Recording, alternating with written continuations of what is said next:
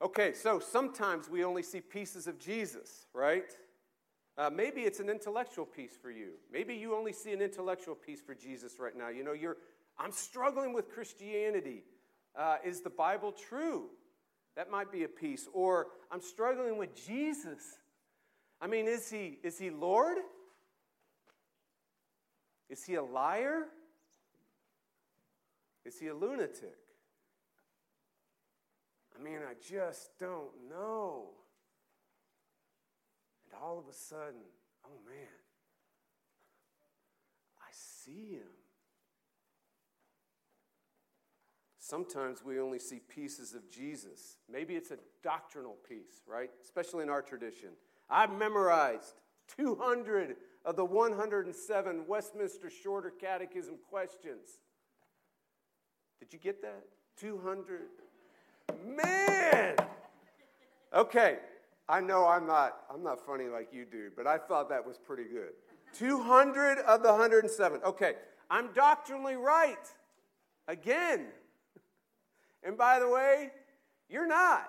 You're a heretic. You're a Gnostic. You're a Pelagian. You're an Arminian. You're a modalist. You're a therapeutic deist. You're an antinomian. So there, right?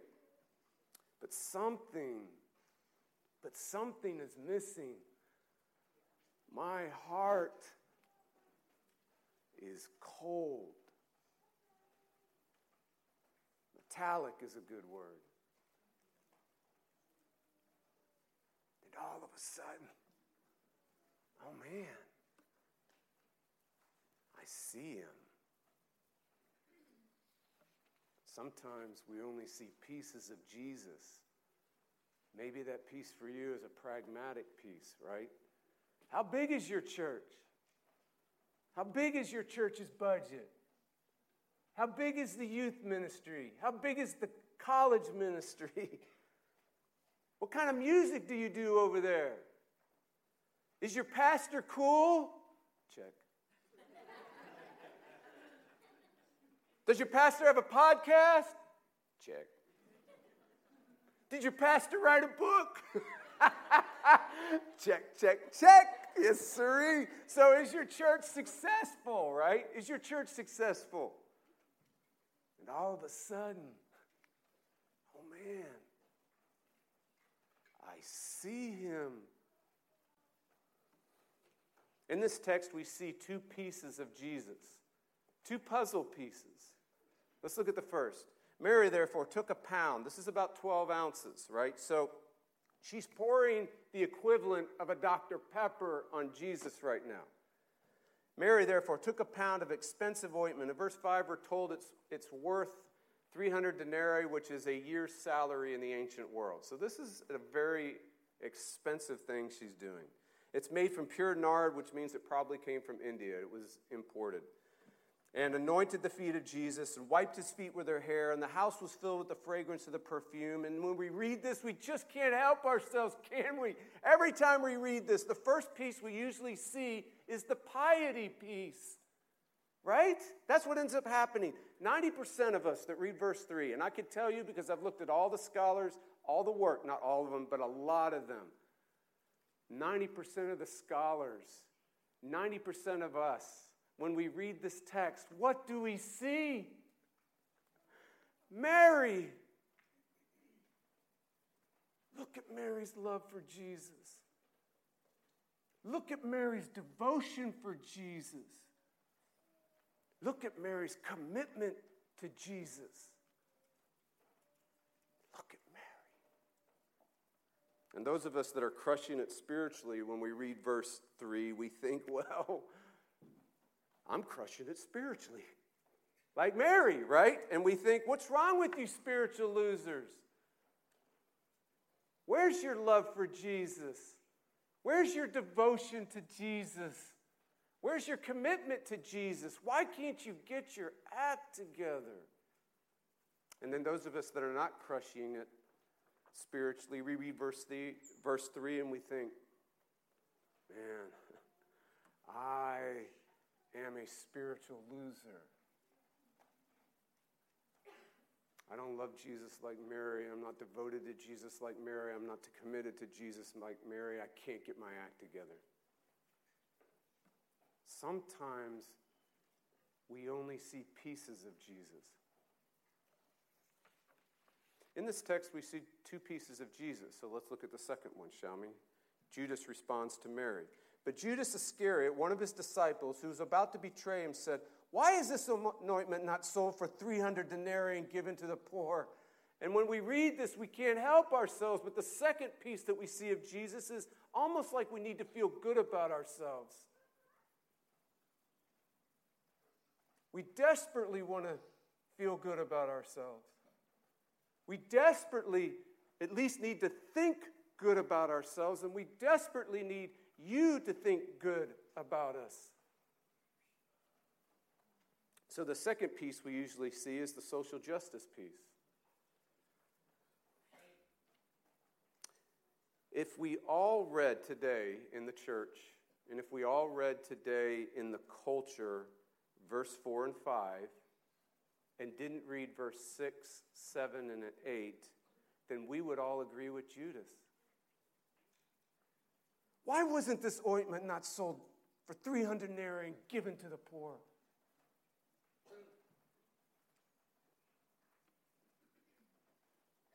What about the poor? What about systemic racism? What about white privilege? What about all the evil in the world? In this text, we see two pieces of Jesus. We see the piety piece, and we see the social justice piece. But we need to see more. And all of a sudden, oh man, I see him. The need to see more is why Jesus does say verse 7 and 8. Jesus said to Judas, "Leave her alone, so that she may keep it for the day of my burial. For the poor you always have with you, but you do not always have me. And so have been written millions of journals and millions of articles and millions of books and millions of scholarly works on what does this mean?" But do you see what Jesus is saying? We don't even need to get into the gist, into the nitty-gritty of what exactly this means. But do you see what Jesus is saying here? Here's what he's saying. Christianity is all about me. The Bible is all about me. Preaching, teaching, Bible studies are all about me.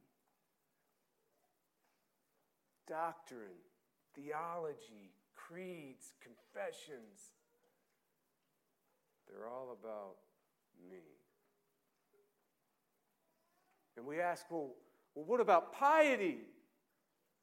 Me, Jesus says. Well, what about social justice? Me, Jesus says. So why don't we see more, though? Seriously, why don't we see more? Why do we only see the pieces when we come to this text? Or why do we only see the pieces of Jesus in our Christian lives and in our parenting and when we go to work and just as we were talking in this leadership class, when we do life? Why do we only see pieces of Jesus? The answer from the text is in verse 55. It says, "Now when the Passover of the Jews was at hand, many of them went up to the country to Jerusalem before the Passover to purify themselves." Why don't we see more? Why do we only see the pieces? This text answers, because we're trying to self-purify. We only see pieces of Jesus because we're blinded by self-purification. Piety without Jesus is self-purification, so we try to purify our anger, right? Or we try to purify the impurities in our life. Most of us think the Christian life is all about purifying everything in your life. It's about purifying all the impurities in your life. And we go through the life trying to self-purify constantly. And The Christian life is self-purification constantly. And so we try to purify. Some of you right now are trying to purify your husband. Some of you are trying to purify a child. Some of you are trying to purify the jerk at work. Some of you are trying to purify the church. Social justice without Jesus is self-purification too. And so we try to purify the culture. And some of us are trying to purify the culture according to our ideology of social justice. Watch what John does, though. It's absolutely brilliant. It's like magic. It's like the sleight of hand. He's having you go one way, and then he just, sleight of hand, he just puts in the whole point right before our eyes in this verse. Did you see it? Now, when the Passover of the Jews was at hand, many of them went up to the country to Jerusalem before the Passover to purify themselves. Now, in the original language, the next verse begins with a therefore, but it's not in your translation. So it would go something like this. Therefore, they were looking for Jesus. Did you see it? It's incredible.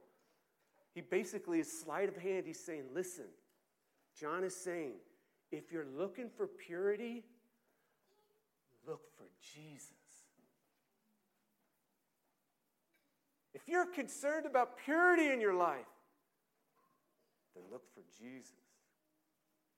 If you're concerned about purity in the culture, then look for Jesus.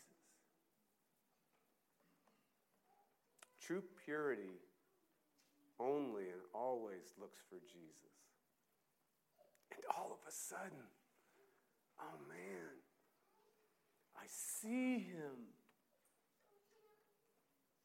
6 days before the Passover, Jesus therefore came to Bethany where Lazarus was, whom Jesus had raised from the dead. So they gave a dinner for him there. Martha served. Lazarus was one of those reclining with him at the table. Mary therefore took a pound of expensive ointment made from pure nard, anointed the feet of Jesus, wiped his feet with her hair. The whole house was filled with the fragrance of the perfume.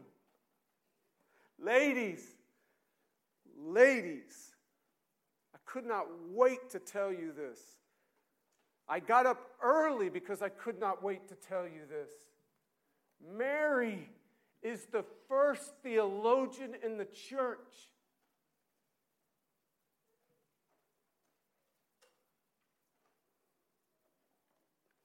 Mary is the first to get Jesus.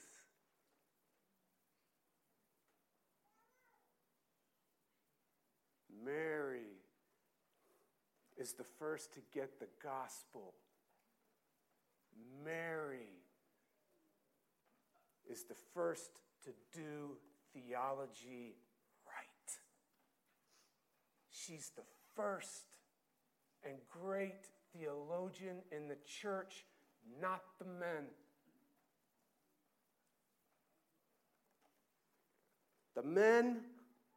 The men in this text, the men in this world are all blinded by piety and all blinded by social justice. So ladies, I want to tell you, be good theologians like Mary. And I want to say this to you too, ladies. If the men in the church and in our culture today are obsessed with piety, you lead the way with the gospel. If the men in the church and the culture today are obsessed with social justice, you lead the way with the gospel, like Mary.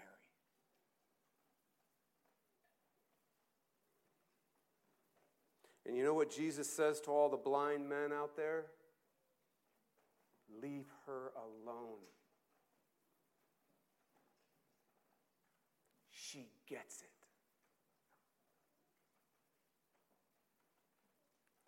And all of a sudden, oh man, I see him. What is Mary doing with all that imperial majesty? Number one, imperial majesty.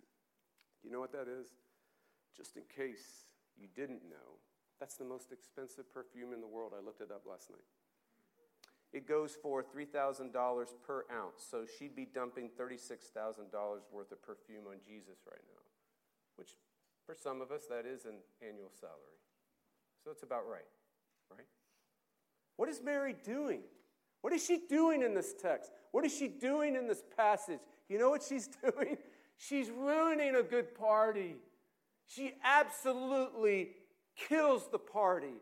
She is, I don't know, she's uncool, she's a downer, she's like, oh my word, it's over, let's go home.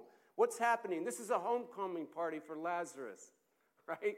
Just a couple days ago, he'd been 4 days dead, and Jesus speaks him back to life. Jesus approaches his tomb, 4 days dead. He's in the tomb, and Jesus says, Lazarus, come out. And he does. Oh, I wish I would have seen that.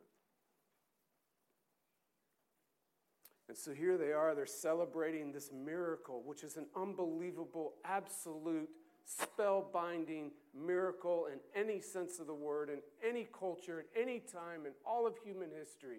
Someone came back from the dead.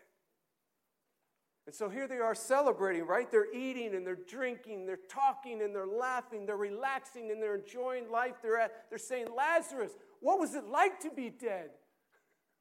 Lazarus, did you ever think at any time while you were in there, Jesus is coming for me? Lazarus, what was it like when you first heard, come out? He's signing autographs. He's making book deals. He's getting ready to go on Joe Rogan. And Mary ruins everything.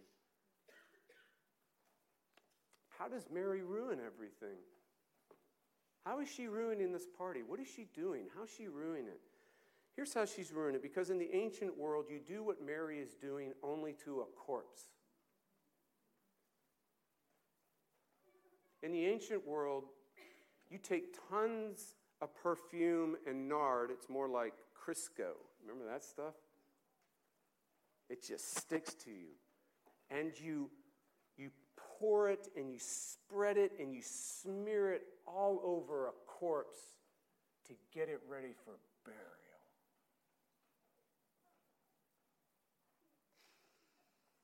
The house was filled with the fragrance of perfume. The house was filled with the smell of death.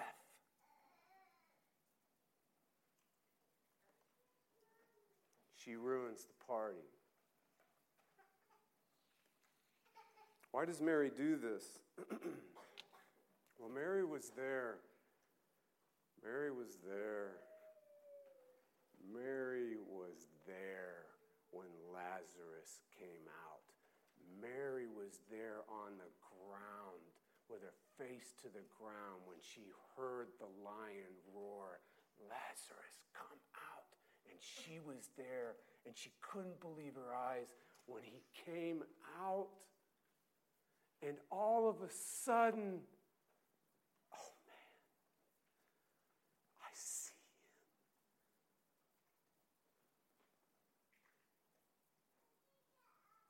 him. Jesus defeats sin. Jesus defeats death. And he must die to do it.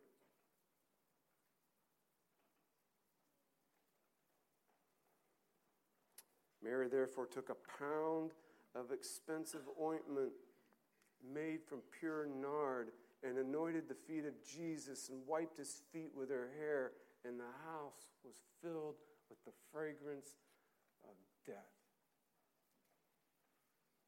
She's preaching the gospel.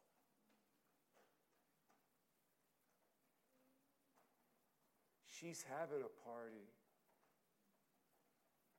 She's celebrating. She's overwhelmed. She sees Jesus. Self-purification is a joke. And if nobody's told you that, I welcome being the first one to tell you this. Self-purification is a joke. We don't need more education. We don't need more information. We don't need more doctrine. We don't need right education, the right information, or the right doctrine.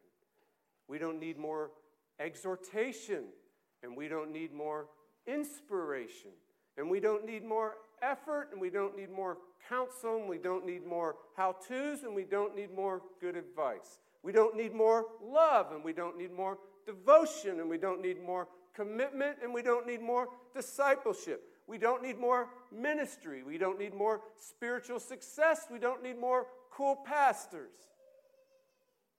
We need a death.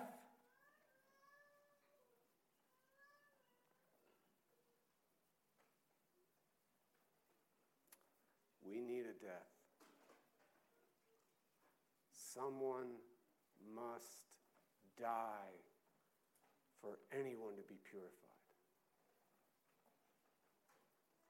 Gil Crack says it this way: the dregs of sin are part of me. They are who I am, and not just what I do. To be purified means total substitution. What's in there must die and be replaced by something entirely new.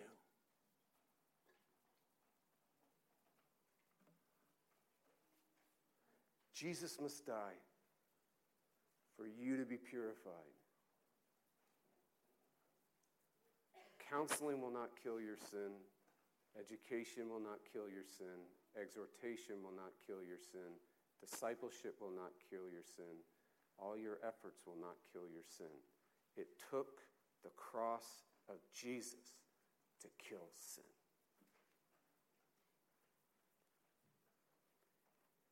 And to give you something new. So yes, let's be like Mary. Let's all of us be like Mary. Oh man, I see him.